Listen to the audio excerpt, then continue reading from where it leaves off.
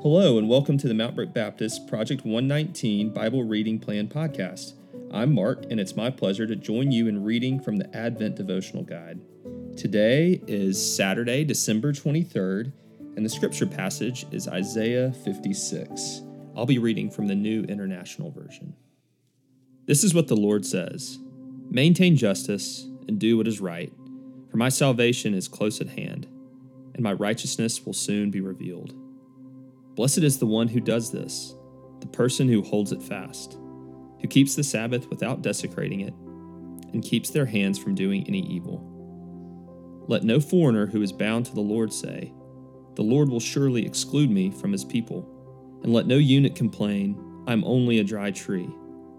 For this is what the Lord says: to the eunuchs who keep my Sabbaths, who choose what pleases me, and hold fast to my covenant, to them I will give within my temple and its walls a memorial and a name better than sons and daughters.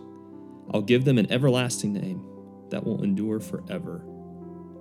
And foreigners who bind themselves to the Lord to minister to him, to love the name of the Lord, and to be his servants, all who keep the Sabbath without desecrating it, and who hold fast to my covenant. These I will bring to my holy mountain, and give them joy in my house of prayer. Their burnt offerings and sacrifices will be accepted on my altar, for my house will be called a house of prayer for all nations. The sovereign Lord declares, he who gathers the exiles of Israel. I will gather still others to them besides those already gathered. Come, all you beasts of the field, come and devour, all you beasts of the forest. Israel's watchmen are blind.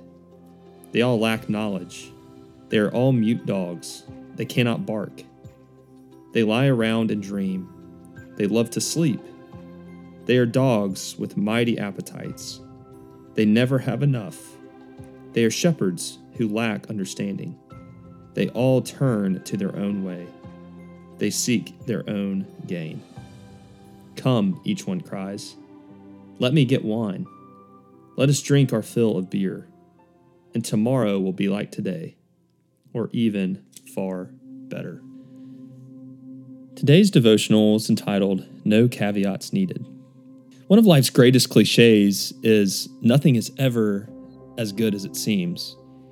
In many respects, I think this is true. I remember waking up one Christmas morning as a kid and receiving a nice new basketball that I had asked for. After my family finished opening presents, I went down to shoot my new basketball in the goal in the driveway. Within a couple minutes, a fully pumped up, brand new basketball had almost completely deflated. As I inspected the new ball, I noticed a small nail had lodged itself in the ball and torn enough of the cover in the process that the ball was beyond repair. Disappointed, I realized that this nice new basketball was not as good as I thought it was. As we turn our attention to our passage for today, I simply want to ask, who or what is good enough for you? While the book of Isaiah speaks to and of the wayward, sinful Israelites, it also speaks to the abounding hope we have in God. Our hope is based not on a wish, but on the sure promises of God. So much of life seems to not go how you and I would ideally want it to go. Sometimes life even disappoints us to the point that we lose hope and confidence in the people, the places, and things that are around us. Isaiah 56 paints a picture of hope for all people. Such a picture is more than good enough for you, me, and all people who would call on the name of the Lord. Amidst their sin, God continues to call the Israelites to justice, to righteousness, to the Sabbath, rest, and to goodness. Blessed is the one who does this, is the joyous promise we receive when we live in obedience to God. And here's the point Isaiah wants us to hear loud and clear.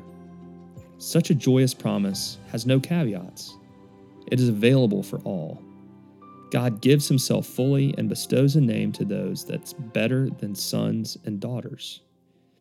For Isaiah, God is in the business of always bringing people in and not casting them out. For God, this promise of gathering in all people is firm and steady. Such a firm and steady promise is good news in every way. It does not disappoint, and it is better than we could hope for or imagine. I encourage you today to hold on to this hope we have as you remember our Savior, Jesus, coming to make this hope as real as it gets, and is coming to earth as a humble, lowly infant.